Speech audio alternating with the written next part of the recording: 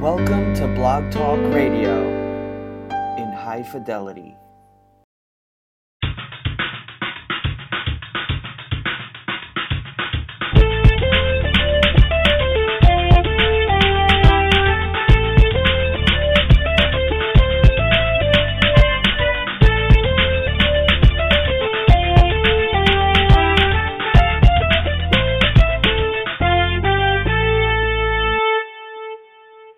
Welcome to Go4it.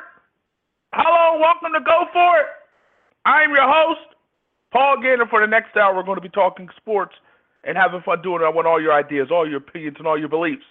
And of course, as always, you'll get a heavy dose of my opinion. If you have an opinion, your number to call 646-727-3070. That's 646-727-3070. You can listen to the show at blogtalkradio.com/pgant. That's blogtalkradio.com/pgant. You can send messages to the show on Twitter at Go4it, Go4itgant. Also, go to the website, Go4itradio.com. That's Go4itradio.com. Great show lined up for you today. Going to be joined by Hall of Famer Willie Roaf. We're going to be joined by Eagles defensive end Stephen Means. Stephen Means and the Philadelphia Eagles are Super Bowl champions. And I had a feeling that the Eagles were going to win Super Bowl 52. I believed, and I said on this air, that the Eagles were going to be the winners in Super Bowl 52. They were Destiny's Child. And they played like Destiny's Child throughout the course of the season.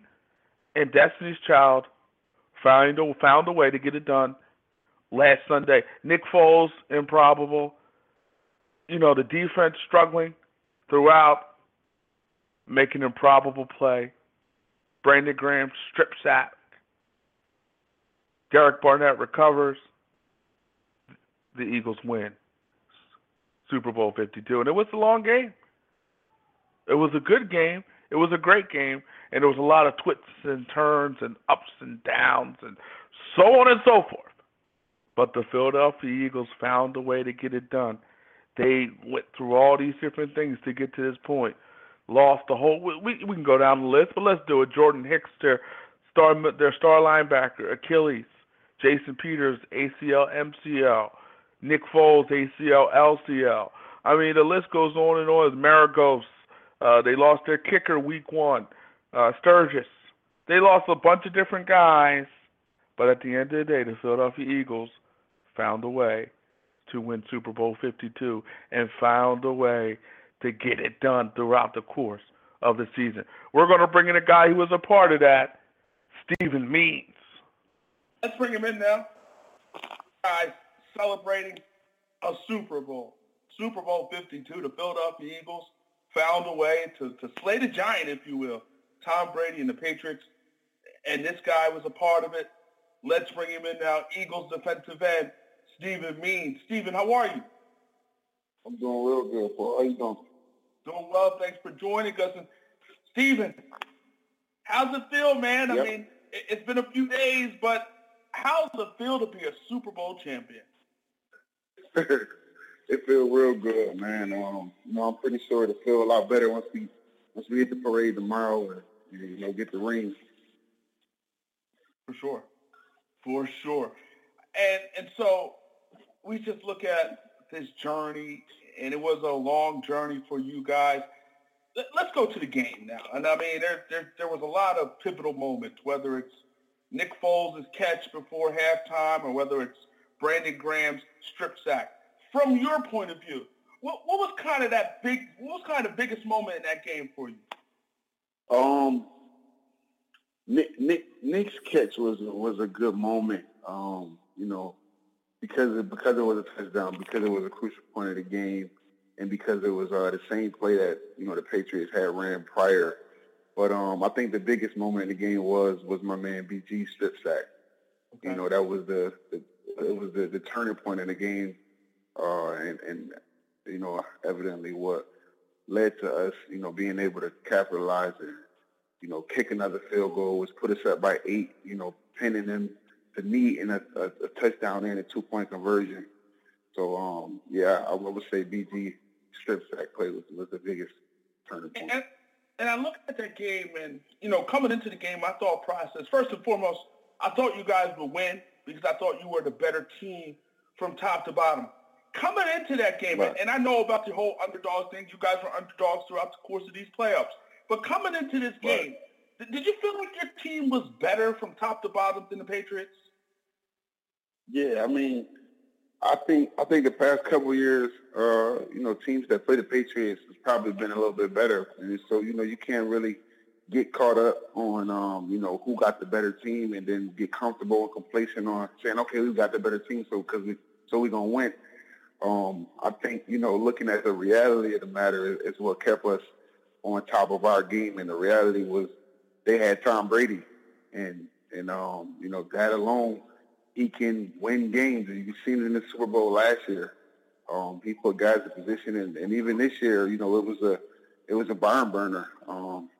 He lit it up. Nick lit it up, and it was one of those games that was one of them, them epic games that's gonna go down in history. But yeah, I mean, we felt like we had a better team the whole year, with guys stepping up through injuries and things like that. But when you look at a team, you got to look at their strengths and their weaknesses, and their biggest strength was Tom Brady. For sure. And to me, coming into the game, that was the equalizer. Like, even though I felt you guys were better from top to bottom, it was the Tom Brady factor. He's like Michael Jordan in a lot of ways. His ability to just carry a team and just take a team over the top.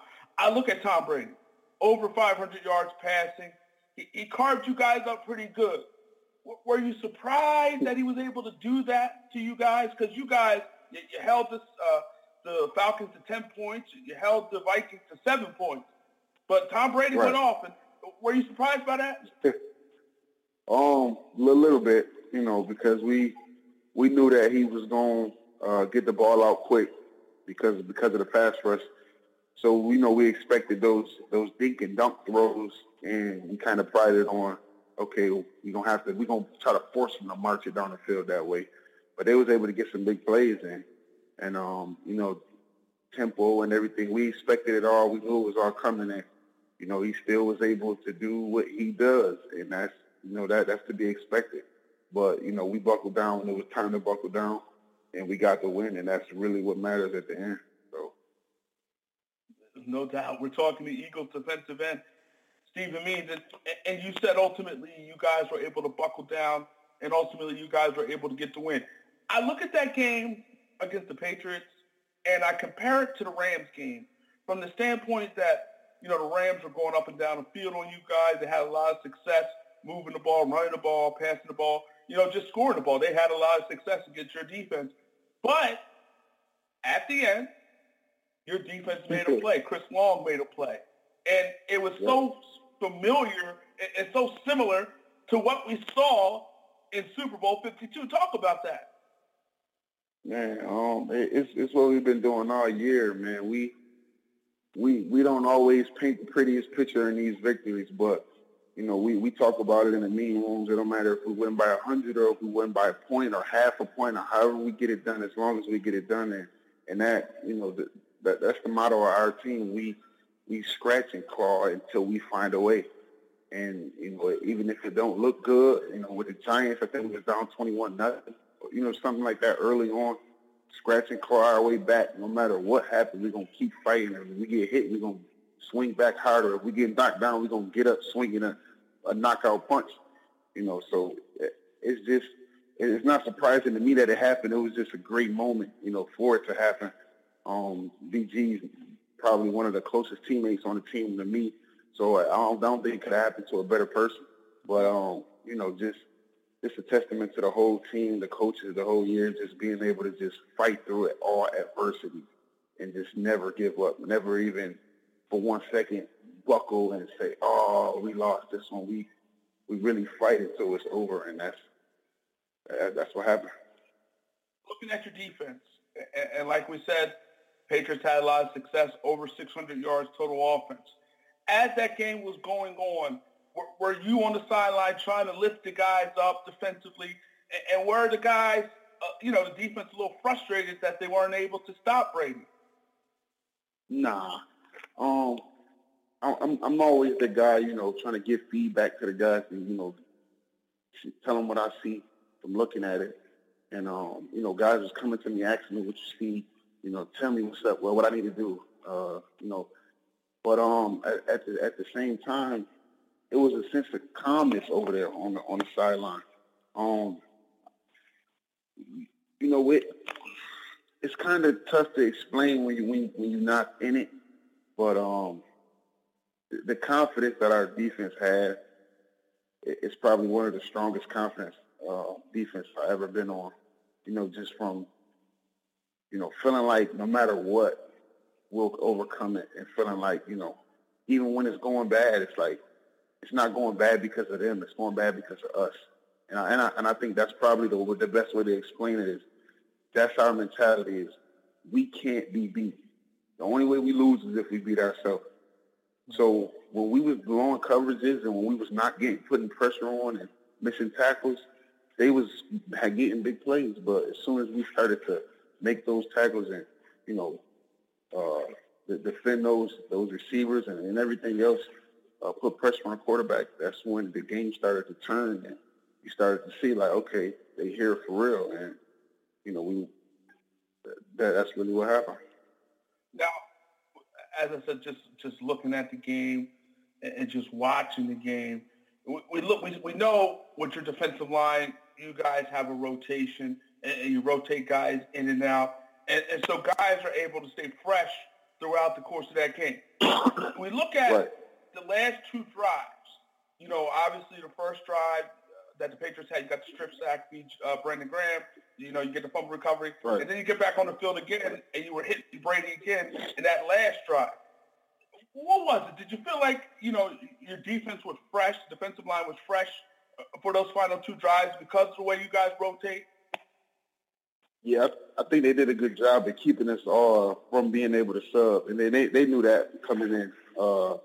They talked about it in interviews about us substituting and bringing in fresh legs. So the tempo, trying to hurry up and get us caught with 12 men on the field, which they did once. Trying to tire us out by running tempo to just keep people on the sideline and keep the guys on the field. But we talked about it and we even conditioned a little bit more in practice to get ready for those moments. We went over them in practice. So, when it came, we was kind of used to it. And when we got caught, we kind of like, oh, okay. We knew that was coming. Let's just buckle up. That play over. Let's get to the next one.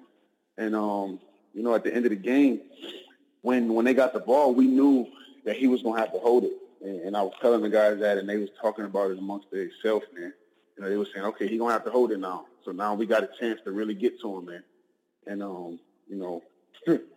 they went out there and BG got a sack and they kept coming. And, once we get one, we get them in bunches. And we might not get sacks all the time, but we get hits and we get knockdowns and pressures and hurries. And they come in bunches, and you've seen it. We're talking to Eagles defensive end Stephen Means. Just going into that last drive, what was the mindset of the defense going into that last drive? A familiar one. I think we might have won more games in the last drive with the defense on the field than we won any other way.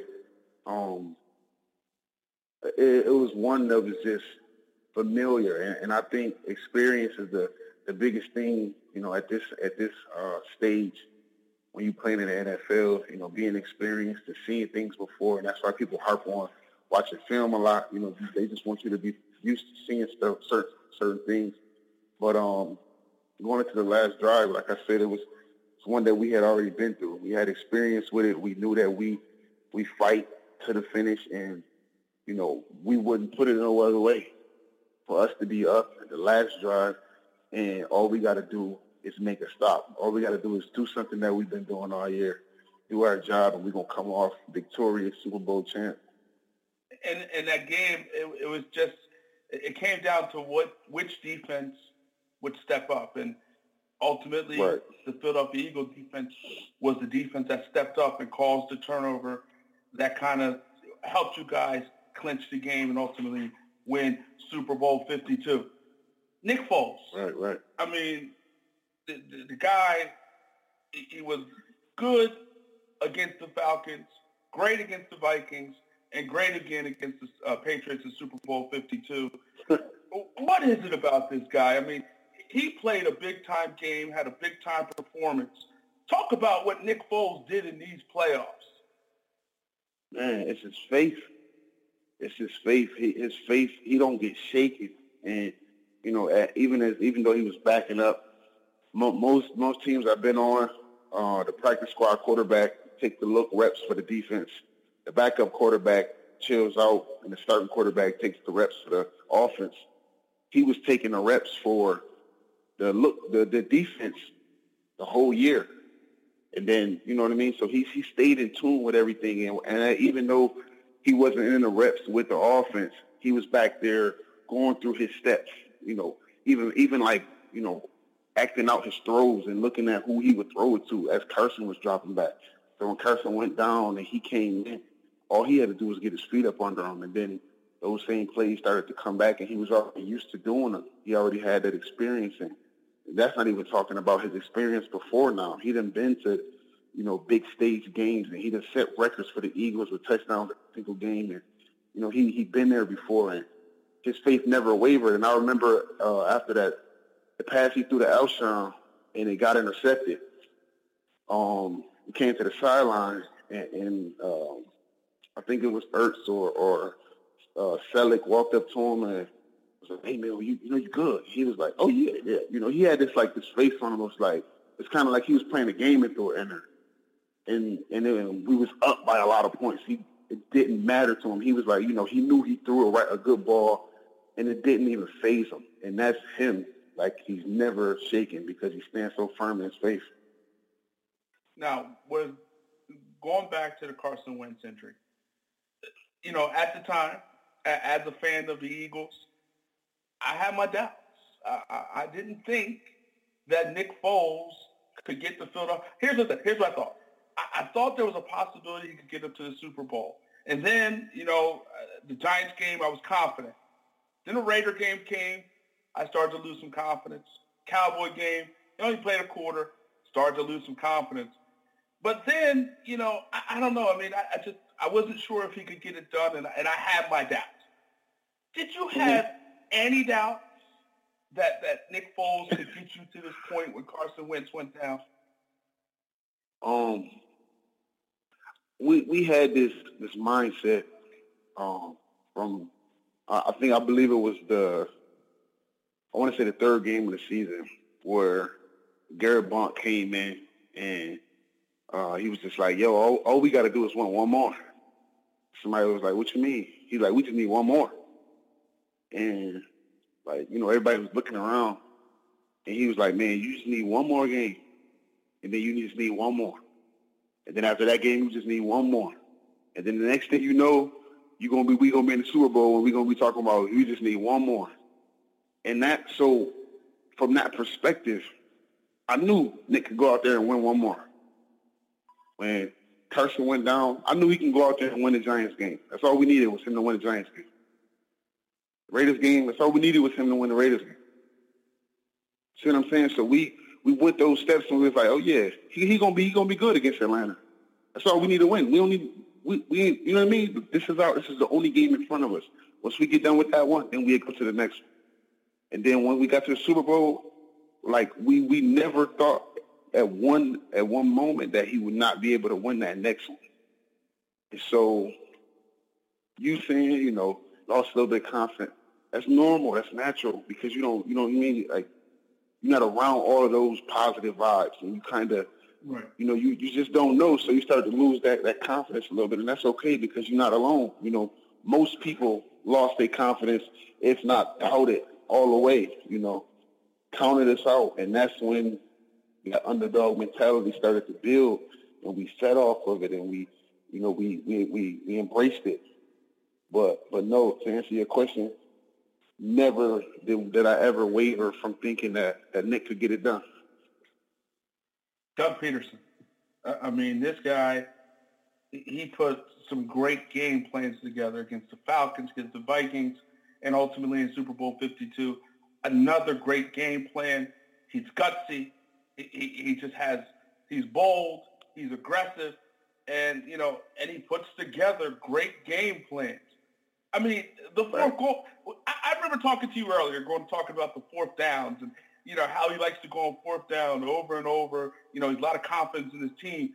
I mean, on those 2 fourth down calls, I mean, what was the mindset of the team when he decided to go for it on fourth down at the goal line, and then again in the fourth quarter where he decided to go for it on fourth down with about 5 minutes to go? What was the mindset of the team? I mean, like I said before, man, it's to me first, it's crazy he didn't get Coach of the Year, but to think about going for it on fourth down and being gutsy like that. That's something we've been used to, man. We used to look at each other like, woof. And if, like people would be like, man, let's go. And then, the defense would get ready. And it got to the point now where you go for it on fourth down, defense still sitting on the sideline. And, nobody even, everybody kind of confident in each other now. Like, he's confident to make those calls because, the offense can get them done.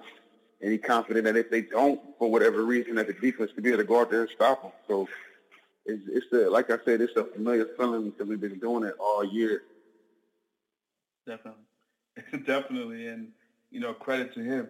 I mean, a lot of people had some doubts about Doug Peterson when he took the job a couple years ago.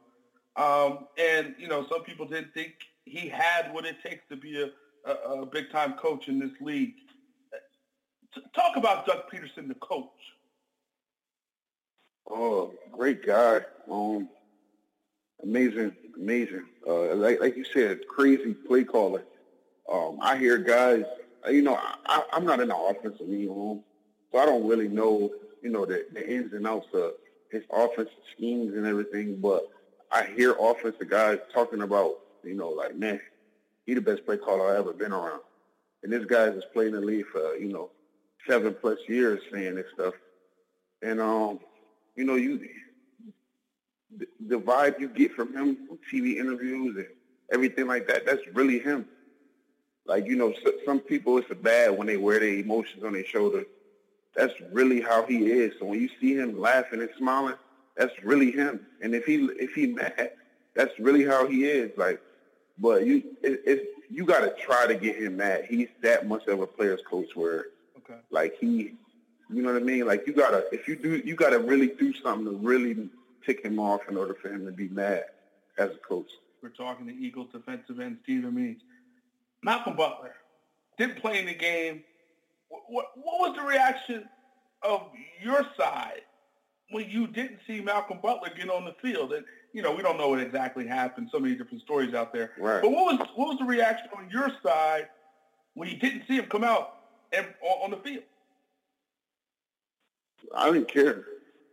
To be honest, I didn't care. I mean,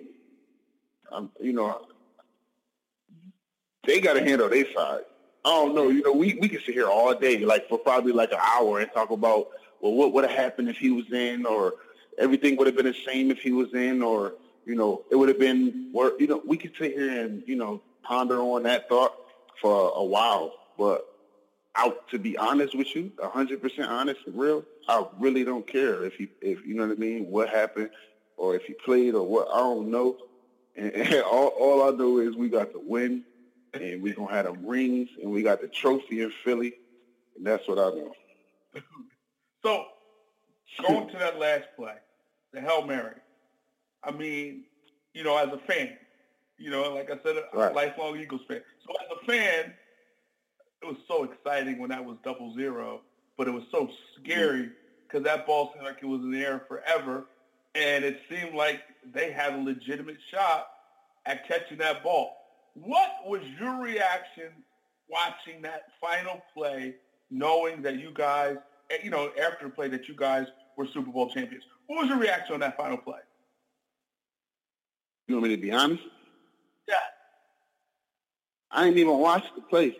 I was grabbing the Gatorade to throw on Coach like that. When I say like our confidence level, we knew we won. You know what I mean? Like I'm unwrapping the Gatorade cooler top to take off the Gatorade. I didn't even know what happened. I couldn't see because I was so far back on the bench trying to hide with the Gatorade cooler with Camus.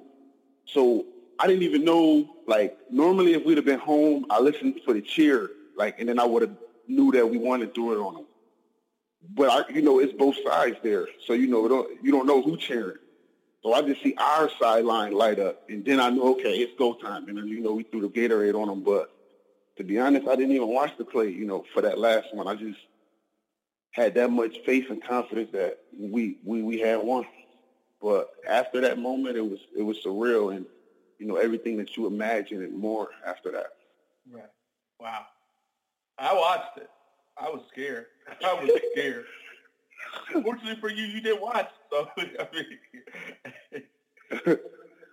so does this feel? I mean, Super Bowl is a Super Bowl win. The championship is winning the championship. Does it feel a little extra special being a guy like Tom Brady, 5-time Super Bowl winner, a guy who Brady and Belichick and the Patriots in general, but a guy who's won 5 Super Bowls ultimately could be the greatest quarterback of all time? Does it make it a little extra sweeter that you guys were able to beat the Patriots?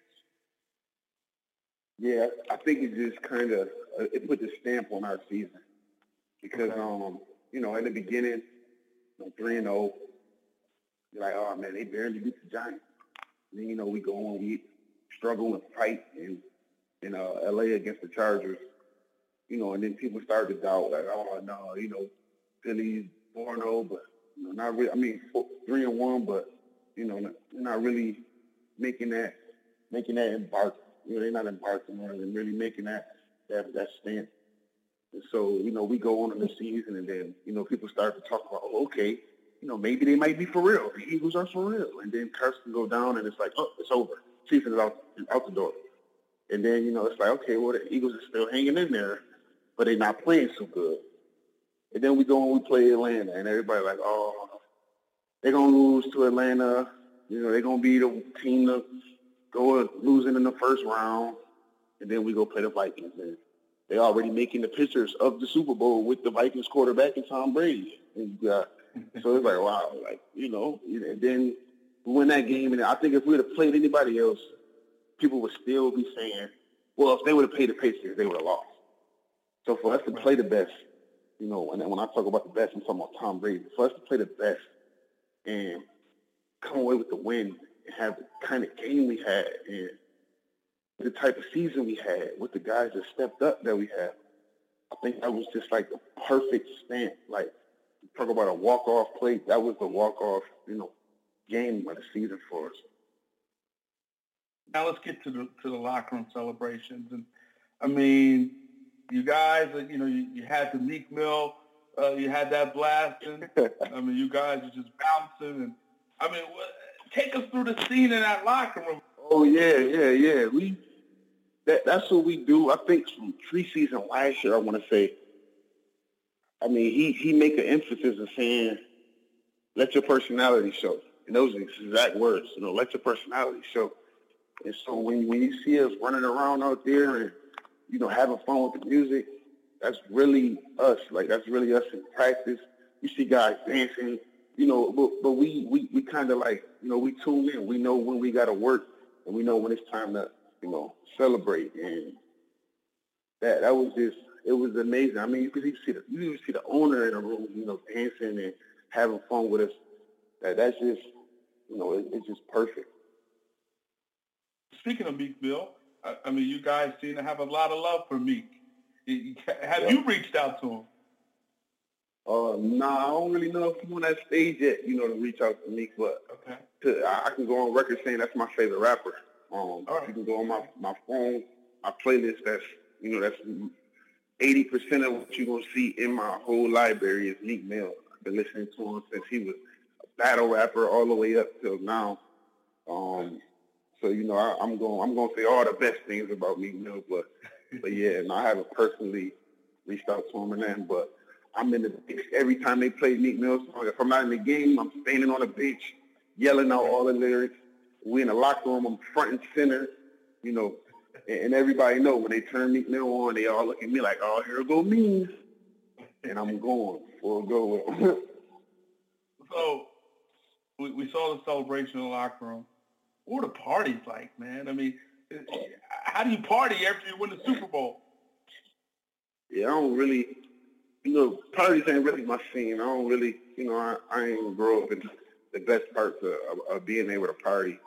So I don't really indulge in the parties. I have fun in regular life. The nightlife is really not my scene.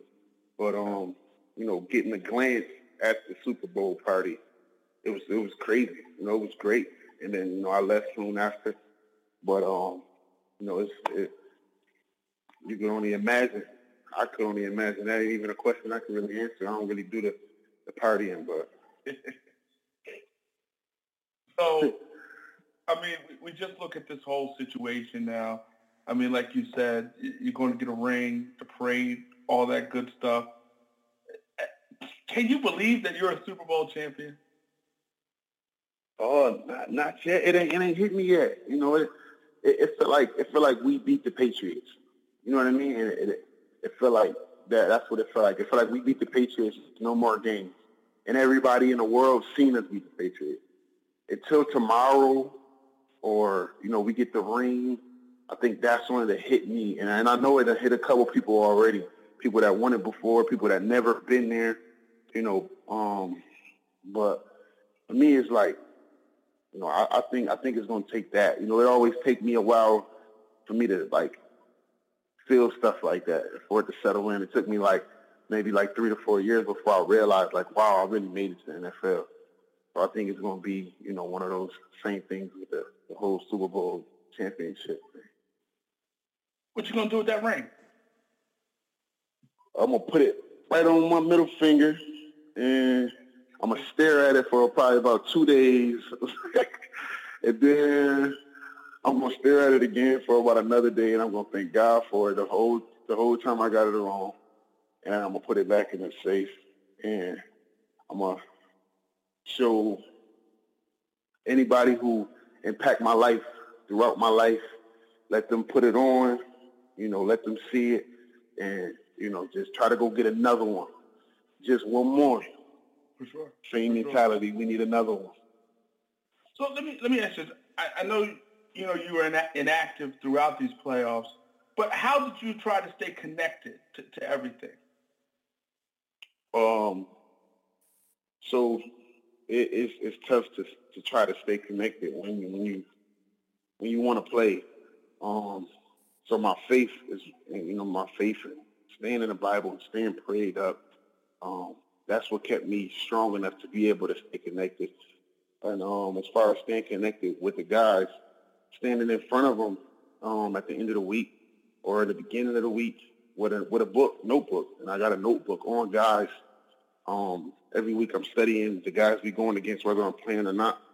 And at the end of the week, I let them know who exactly I'm talking about, how many plays they had the whole season, what they've been beat by, what don't work on them, how many sacks they got, how many pressures they got. Let them know what those pressures and sacks was. And I go down the line, and I don't just do the tackles. I do the interior guys. For the interior guys, I do the guards and the centers, and staying intact like that. But most importantly, that's for the defense and that's for D-line. But on the offensive side of the ball, me and Lane Johnson, we battle. Me and Big V, we battle. Me and them tight ends, we done got into it a lot. And that's what I bring to them. I bring that game time rep atmosphere. And Lane will tell you, he'd have told me this almost every single game. He say he come out the sideline and shaking his head man, they ain't nothing. We do the game every day. Practice like the game. So on the game, it's easy.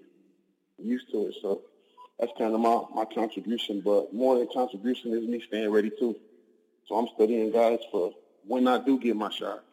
And I'm out there going hard because I'm ready. You know what I mean? I want to stay ready, so I don't got to get ready when my time do come. For sure. Obviously, man, it was a great run for you guys. And one more quick thing before we get out of here.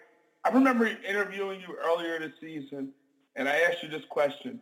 I asked, were you guys a Super Bowl caliber team?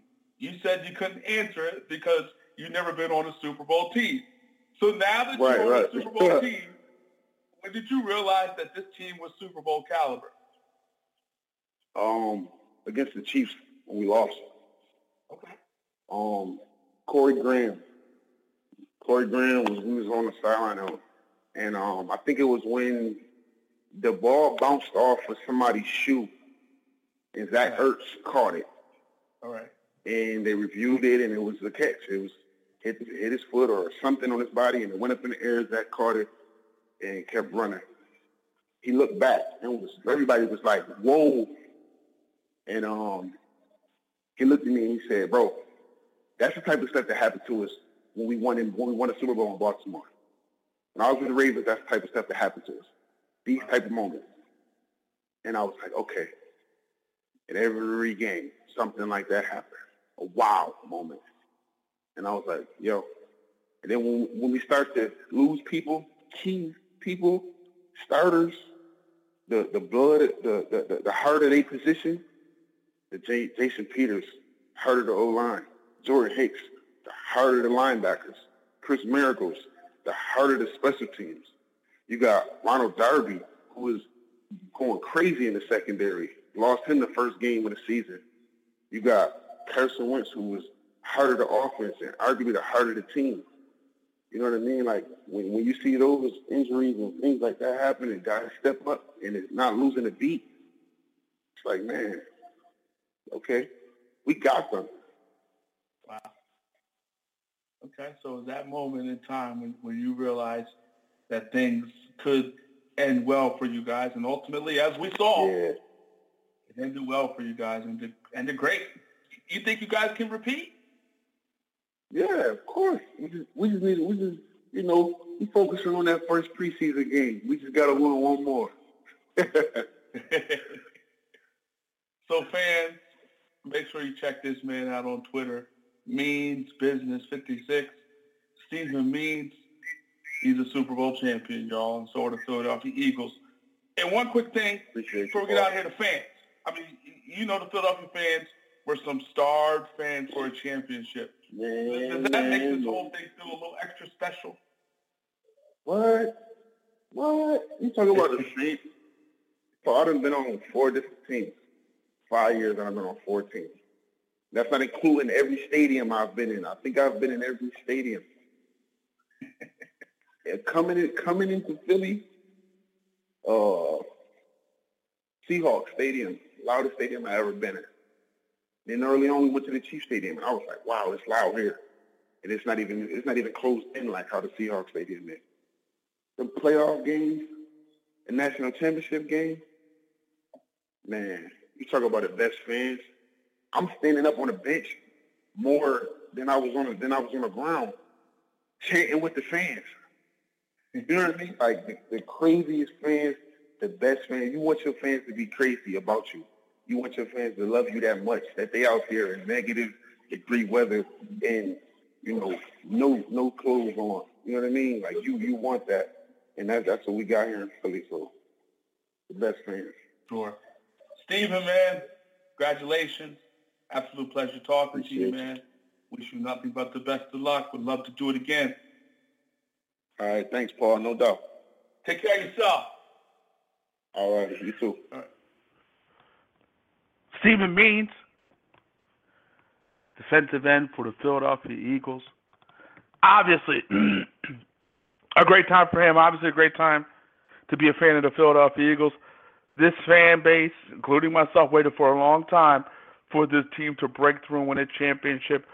Those Donovan years, McNabb years, where we got so close, but yet we were so far. We got to that Super Bowl with McNabb and T.O. We lost to those Patriots and Tom Brady, and they got an opportunity 13 years later against Tom Brady, and it's crazy.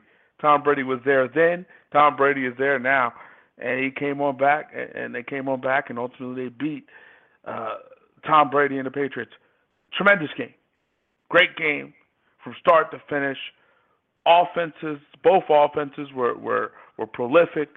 Both offenses had an easy time getting the ball up and down the field. Both offenses had an easy time scoring. Both offenses just dominated the defense. And it was one of those games where it came down to whatever team could do what they needed to do on the defensive end to help their team win the game. whatever team could step up and make the big play. What defense could do it first? And the Eagle defense was the defense that did it first. They created the turnover that was needed. The Brandon Graham strip sack. Derek Barnett recovers. The Philadelphia Eagles kick a field goal, 41-33. And then it came down to a Hail Mary. And you remember against the Giants, the first time when they were undefeated, and was it the first time? Maybe it was the second time. Maybe it was the first time. I don't remember. But I mean, they had another Hail Mary. It was kind of close as well, and that Hail Mary was close. And as a fan, I wasn't satisfied. I wasn't relaxed until I saw all those zeros on the clock, and until I heard Al Michaels say the game was over. And when he said that, it was a wonderful, beautiful time. It was amazing. It was truly, truly, truly, truly amazing. And coming into the game went the way I thought it would in terms of, Eagles better from top to bottom, but the Patriots had Tom Brady. Obviously, I didn't expect 41-33. Obviously, I didn't expect both of those teams to put up those type of points, those kind of points. But from top to bottom, I knew the Eagles were a better football team. But Tom Brady is Tom Brady, and Tom Brady almost willed that team to victory. He did everything he could do in that particular game to get the Patriots, to help the Patriots win that particular football game. He did everything he could.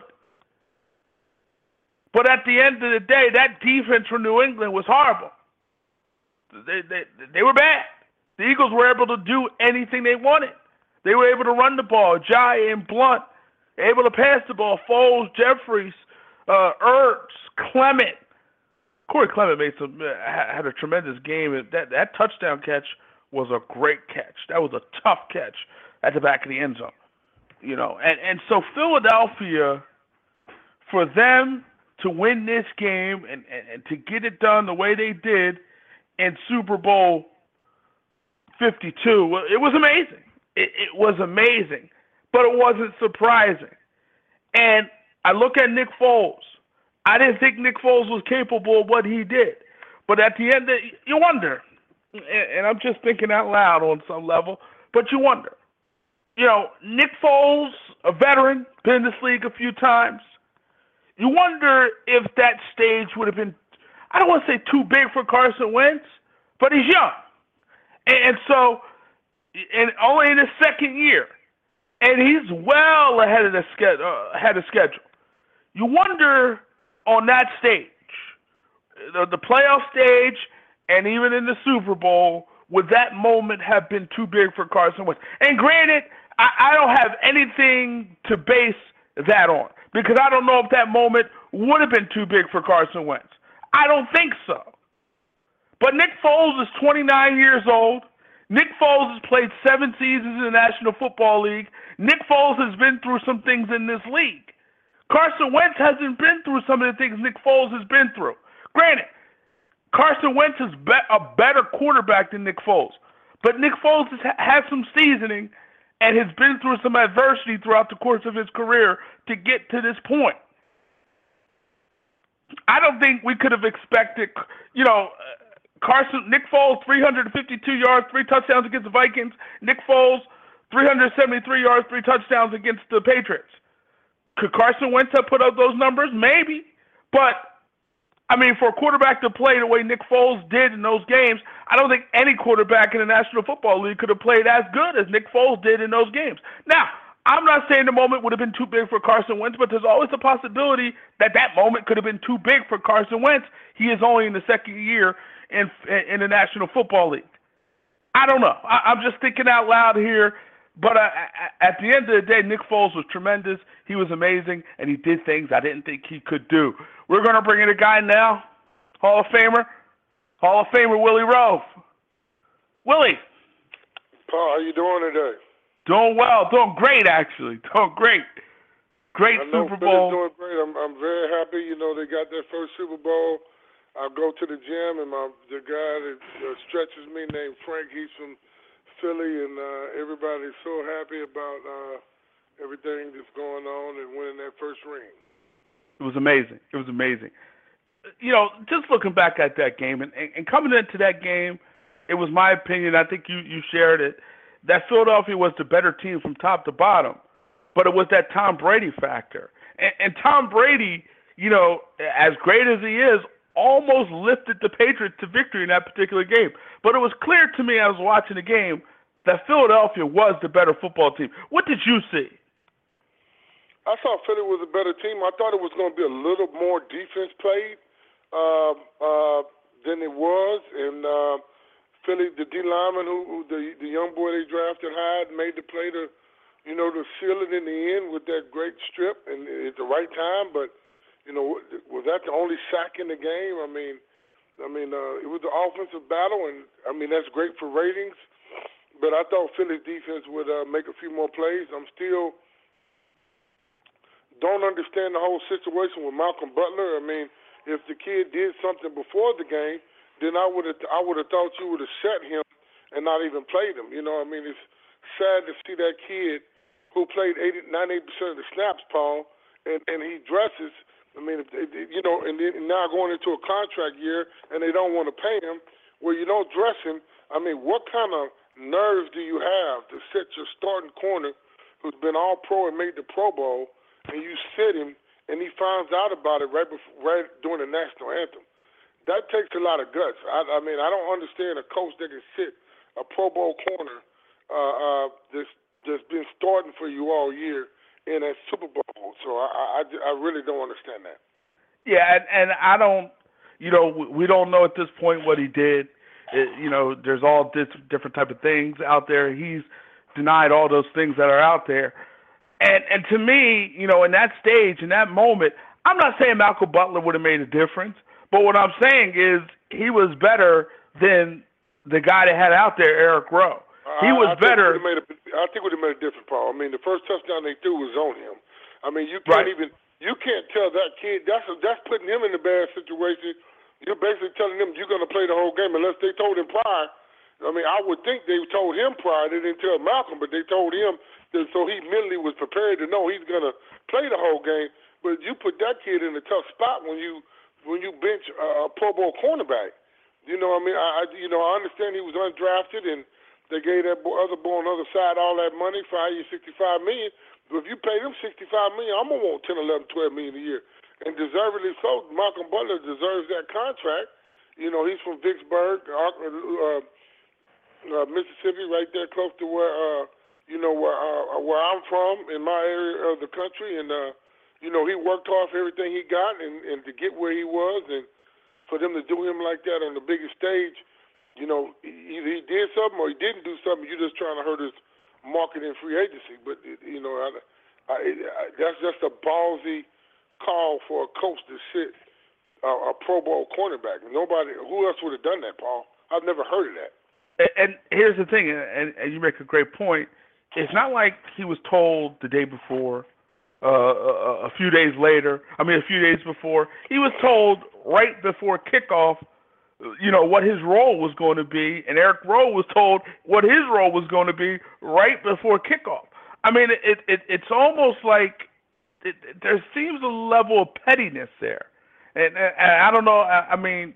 Just from afar, it just seems like there's a level of pettiness there on the part of Bill Belichick and the Patriots. But it's kind of hard to argue with some of the great things. Kind of hard to argue with Bill Belichick considering his resume. But it almost seems like ego on some level, got in the way of possibly, a Super Bowl victory. We'll agree that you don't think that hurt the team to a certain point.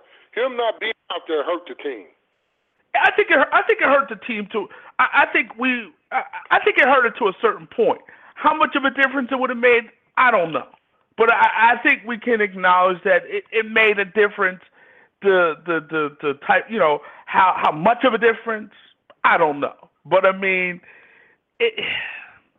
a Pro Bowl cornerback. What's that? He's not a scrub. He's a Pro Bowl cornerback. No, he doesn't stink. He definitely doesn't stink. He definitely doesn't stink. And then I saw Paul, and I talked to a friend of mine I saw that the Eagles ran a fake walkthrough because there are rumors out, and I talked to my friend. I just was with him last weekend. He played for Carolina. We're from the same town, but he was telling me how they had him practicing he played for Carolina back in the Super Bowl in 2004, and they had him practicing in the Fifth Ward before the game, and it was questions about whether the Patriots were watching them their practices and getting their signals. I mean, if that happened, I mean that's just unbelievable that they're practicing out in an area they were practicing in, where people had access to what they were doing. But you know, I mean, there are rumors that they were getting signals from some of these teams before the big game. I mean, it wouldn't surprise anybody. I don't think anybody would be surprised if that were truly the case. I mean, you know, so it's you know, the Patriots are the Patriots. Oh, that's not winning. You can't. That's not. You can't respect that. But a wise man once said, "If you ain't cheating, you ain't trying." And so, you know, like that, Paul. I mean, I'm not condoning what the Patriots did or didn't do. But what I'm saying from my standpoint is how much everybody's trying to get an edge, you know, and you're going to try to get an edge whenever you can get an edge. And so the Patriots, if they did cheat, they tried to get in. Well, we do know for a fact that they were fined for, you know, taping signals and things of that nature. I mean, but I don't know. I mean, if you ain't cheating, you ain't trying. And I think any team, if they could get an advantage, would try to get a similar advantage. I mean, I could be wrong on that. You played the game. You would know more than I would in terms of that particular thing. Well, I just don't think you need to do that before a game, any game. You know, to go and get some calls or watching plays or whatever. You know, I mean, I just don't agree with that. You know, any professional game. I mean, you guys are working too hard to go out there and perform at a high level, and for a team to have an unfair advantage. I mean, that's like using performance-enhancing drugs. I mean, is that fair, Paul? Then to get an advantage, so it's okay for guys to use steroids or to do stuff that's not fair. But that's if it's not right. So you're saying, but basically you're saying it's okay for somebody to use steroids and a guy cross playing against him and using them. No, it's not right. But let's be honest, how many players out there, and we can't, you know, it's all purely speculation. How many players out here have used some type of performance-enhancing drug and may have hidden it or on some level? I mean, we can't say that for sure, and it's not definitive. But, I mean, you know, I think everybody tries to get an edge on some level. Some people get caught. Some people don't. But, I mean, I agree. I mean, at the end of the day, you shouldn't be cheating. You shouldn't be stealing signals. You shouldn't be taking performance-enhancing drugs. But I think we would all be naive to the fact that we would be all naive if we didn't say it doesn't happen. Because in reality, I mean, it probably does happen. I don't know how often. I don't know, you know, who's doing it, when they're doing it, so on and so forth. But I think we can all say that it's probably going on some level with some players or somebody. So, I mean, I don't know. We're talking to Hall of Famers. Go ahead. I mean, we'll never know. It was a hell of a game. I think the better team won. Tom Brady had another performance for the ages, 500 yards that hit the level that he's playing at. Arguably still the best quarterback in the league at 40 years old. Garoppolo, 7-0, and you see the contract he just signed, a pupil of Belichick, but really a pupil of Tom Brady, because that's what we studied and learned from Tom Brady. So you see how well he's gotten off to a start and how he got paid. And if he finishes this contract, he will have made more than 14 years of Brady's career in that one contract for 5 years. And, you know, it's great to be a quarterback in the National Football League because that's a position everybody wants to get and everybody wants to solidify. So it's great as a quarterback if you do something, you have an opportunity to get paid. And based off what Jimmy G did, he just did something. He didn't do a lot. He did a little bit. He did enough ultimately to get paid. We're talking to Hall of Famer Willie Roaf. So let me ask you this: Joe Montana 4-0 in Super Bowl play. Tom Brady 5-3. To me, in my opinion, I still think Brady's the GOAT.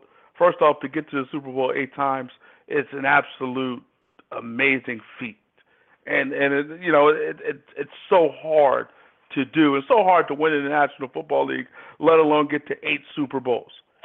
Him being 5-3 in the Super Bowls, meaning Brady, does that change anything for you?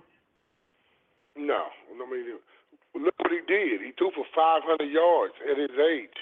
Nobody's thrown for 500 yards in the Super Bowl and played at the level he's playing at his age. Nobody. Now, if you tell me somebody's just been his age playing as good as he played last year, I mean, just for him to play at the level and the consistency he's playing with, it's unbelievable. I mean, they're 5-3, but it wasn't his fault. I mean, they lost that game. I mean, he played a great game. Was it one interception in the game? Was it one turnover? Well, the Eagle Nick Foles threw a pick, and then Brady had that fumble. And Brady had he had a fumble. That wasn't his fault. I mean, so the guy pretty much played almost a flawless game until that sack toward the end. I mean, it's he's the best to do it, and if he gets another one, or if he doesn't, he can walk away today the best to do it at the quarterback position. I'm not going to say he's the best football player ever. I will say he's the best quarterback to ever play. Now, when you start talking about football players, now you got him in the conversation with Jim Brown and Lawrence Taylor and some other guys that play football. But as far as quarterbacks, I will have to say he is the best quarterback to do it. And I think at this point, we can debate. It's kind of like on some level. It's on some level, not exactly, but it's kind of like LeBron-Jordan argument from the standpoint. Jordan was undefeated in finals play, and I know LeBron's sub 500 in the NBA Finals, but he got there multiple times, 8 times. But at the end of the day, he's only won 3. So right, he's sub 500. Jordan's still the. I think the argument with quarterback. I didn't say best football player, quarterback, but the argument with best basketball player. I can't put LeBron. Even for the rest of his career, he can go all kind of numbers. I still would never put him ahead of Jordan. So if LeBron won 2 more championships, you wouldn't put him ahead of Jordan. So that means maybe 10 finals appearances. I mean, I don't. Yeah, I mean, it's going to be hard to put him anybody ahead of Jordan. It is. And like I said, it's not an exact debate, but it is similar from the standpoint that Montana is undefeated in Super Bowl play, and Michael Jordan is undefeated. If he gets 2 more, you can put him ahead of Magic. What did Magic have? Magic had 5, didn't he? Magic had 5, yeah. And Magic played center and got MVP of the first one. So, I mean, if you want him, because he's going to go for over 30, he's going to maybe end up the leading scorer all time, but he's in the discussion, but I still wouldn't put him ahead of Jordan. I wouldn't either. I wouldn't either. We'll see what happens. We're talking to Hall of Famer Willie Roaf. So you were out there in Minnesota. I mean, talk about your experience out there in Minnesota. You're out there with your company, Frame Your Game. Talk about your experience out there in Minnesota. It was good. We weren't really selling it. We weren't selling there, but I did the Taste of the NFL, which is a great event to raise. That's what we do every year, and we do the Taste, and I do the Saints table. But basically, all the proceeds from the Taste of the NFL is to raise money to feed people that don't have, and they feed thousands of people with this event every year. And it started in Minneapolis in 1992 was the first one. So it was going back to where it originated. Great event. Went out one night, got my ring. Been waiting, and my wife got her pendant, and I got my second Hall of Fame ring.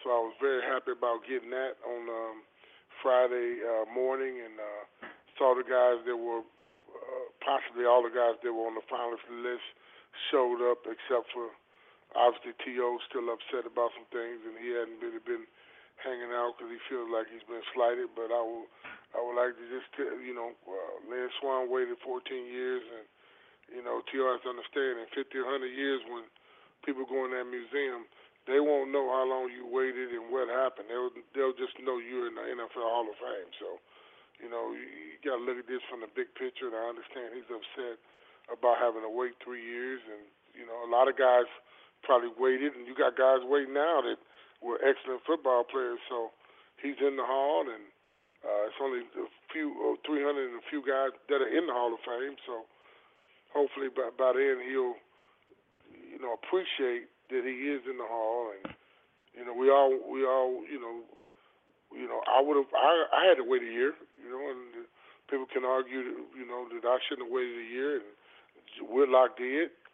Things happen. So, it is what it is. You just got to be thankful that you got in and you got a chance to play football at that level. It's very few people that can say that, and it's only 150 guys that are living that are in there. So, you just have to count your blessings. Any surprises for you in terms of the Hall this year's class? I was surprised two linebackers got in. I was surprised. I thought everybody would get in, but I didn't think Urlacher got in. I thought a lineman would get in. Right. I predicted that the guys got in. The only Brian Dawkins included. The only change I had Kevin Malwai, played 16 years, 238 game starts, 7-time first All-Pro, 8-time Pro Bowler and All-Decade guy. So I know he's a center, but Kevin Malwai played a long time in this league, and I thought that Kevin, they were saying Joe Jacoby, excellent football player, but he played on the Super Bowl team, but he went to 4 Pro Bowls, and they already put Russ Grimm in. So you're gonna put both tackles that went to 4 Pro Bowls in, and you got Richmond way up, who's 7-time Pro Bowler, All-Decade team, just not even on the finalist list, and you got Baselli there. He played 7 years, and you got Bruce Armstrong. They played his whole career with the Patriots, 14 years, and these guys on the finalist list, and and you got guys that are getting in and went to 4 Pro Bowls. So, like I said, I thought Kevin Malwai, who should have got in. Is usually you don't put 2 guys at the same position in, so you did two at the same position, receiver and linebacker, middle linebacker. Right. So I was a little surprised about that. I was surprised about Urlacher. I'm not saying he's not a Hall of Famer. I just didn't expect first ballot Hall of Fame. But the voters have their reasons for why they do what they do. So obviously Frame Your Game. You're doing big things with that. I know you can go to Amazon, type in Frame Your Game, and a bunch of different things will pop up. What you got out there for Eagles fans? Well, we're working on some stuff right now. We're talking to some, we did real good at the trade show in Vegas, and when we get things finalized, Paul, we're gonna, I think we'll have some, Eagles fans will be able to buy, we'll be selling it more places where people will be able to buy it, and the next step is getting, some type of pictures or some type of thing in there that has that 2018 Super Bowl champs on it. That would be great for us to have some type of picture memorabilia with that frame for Eagles to put on their wall, commemorating this great football season. And actually, I gave Frank an Eagle one with the Eagle Stadium in it for his house. I gave him the helmet with that Eagle Stadium in the background. It's a beautiful piece. So right now, Paul, we're working on some things and talking to some places that can carry the product, and we're excited about it, and we just have to wait and see what happens before I can really go into detail, but I'm just letting you know and letting the fans know they can still go to, it's after the season, so they can go get the helmet, or they can go to our website, frameyourgame.com, and get the helmet, and we sell the metal plates on the website right now. They can go there And I will say, Paul, I've never felt minus 13, 14 degrees, but I have now going to Minneapolis, and I don't want to feel it again. Obviously in the Pennsylvania area, it's not as cold as Minnesota, but we do have a winter. So, I'm kind of used to it on some level. Maybe not Minnesota cold, but I am used to cold. But you get used to it. To me, I'd rather live in an area with all four seasons. I want a little bit of fall, I want a little bit of spring, a little summer, and ultimately a little winter as well. So it's all for the good. I like it, man. I like it. I like all four seasons. I just don't want it to be as long as it's the 20s or 30s. But when you start getting the minus, their winter season, they said it's been minus 20 up there for like 10 days in a row. That's a little too cold. Well, next year it'll be in Atlanta, so hopefully the temperatures will be a little better, and you'll be able to get out. Were you out and about? Were you outside much? Yeah, no, we got out. Yeah, we got out during the day. We got out. It was snowing one day, and I went to a little signing, and then we went out one night. That was the night we went out on that Saturday night, and we got out that night. But Angela was battling the flu, so we didn't. We went to the luncheon. So yeah, we got out a little bit. On the game night, we did not get out. So we got out Friday, Saturday. When I first got there, I had to go do some on Radio Row, so I went by the mall Thursday, and we got out Friday for the luncheon, and then I had a signing on Saturday, and we had to tape Saturday night, and we got out Friday night, and we got out Saturday, and then Sunday we just relaxed, watched the game, and got out of there early Monday morning. So we did get out the first few nights and got to hang out a little bit. But like you said, you're gonna deal with that weather when you get outside.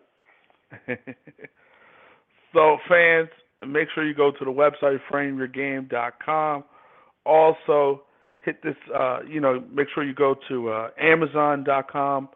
In the search bar, type in Frame Your Game, and you can find some great stuff to go out there and support your team and show your team some love.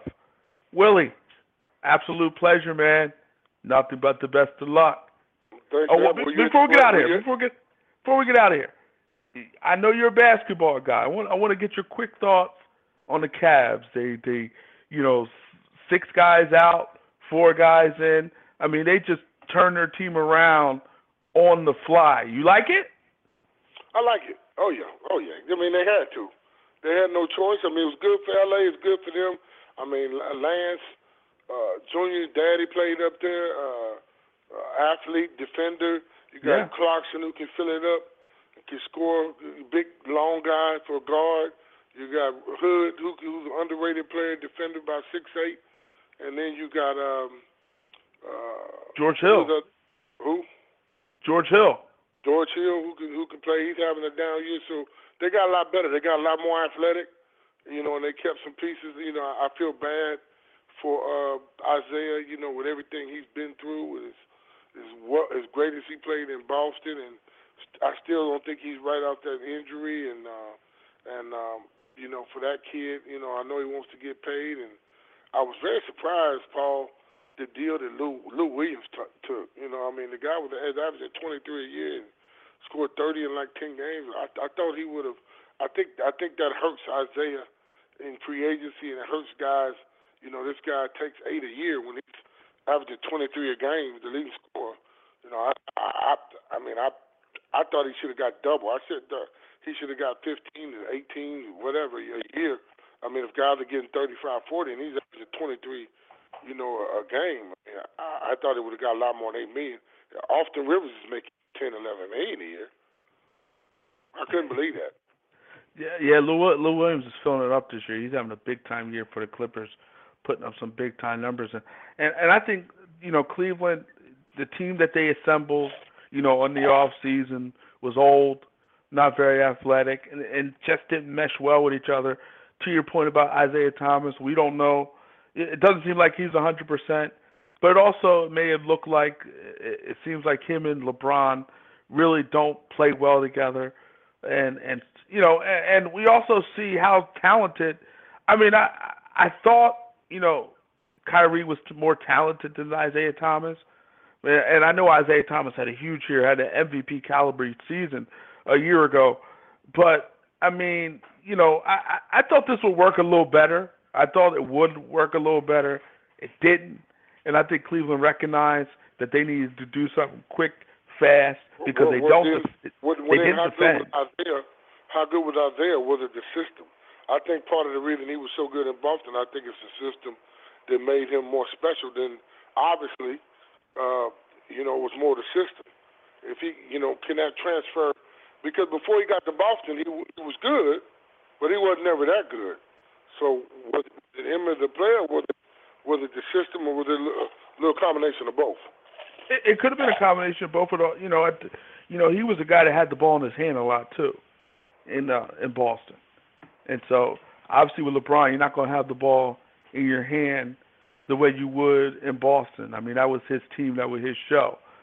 But I mean, it does. You do feel bad for him because he was in a great situation in Boston, and was a big part of bringing that franchise back. He goes to the Cleveland. That was a team that was expected to contend for a championship. Now he's off to Los Angeles with a team that's not going to make the playoffs, and maybe it's a situation where he gets bought out and he'll be able to sign with a contender. We'll see what happens. But, I mean, Cleveland had to do something, and they did it. And it's better to fix it now before it's too late. And ultimately, you want the opportunity to bring LeBron James back, though that might be very hard to do. But we'll see what happens. We'll see what LeBron decides to do in the off season. Should be interesting. It should be interesting, but I think they made themselves better and given themselves a chance and opportunity to possibly get back to the NBA Finals. I don't know if they're good enough to beat Golden State or Houston for that matter, but I know they're good enough at this point to get back to the NBA Finals. We'll see, man. Appreciate it, Willie. Thank you for having me. Hall of Famer Willie Roaf. Pleasure talking to him. You can listen to this show and other great shows, blogtalkradio.com/PKN, where you can listen to this show and other great shows. Also, you can go to the website, Go4radio.com, where you can listen to this show and other great shows. Follow us on Twitter at Go4it. Hit us up on Facebook at Go4it, and support all the great things going on with Go4it and Paul Gann. For everybody here at Go4it, we hope you have a great day. We hope you have a great night. See you later. Take care. Bye.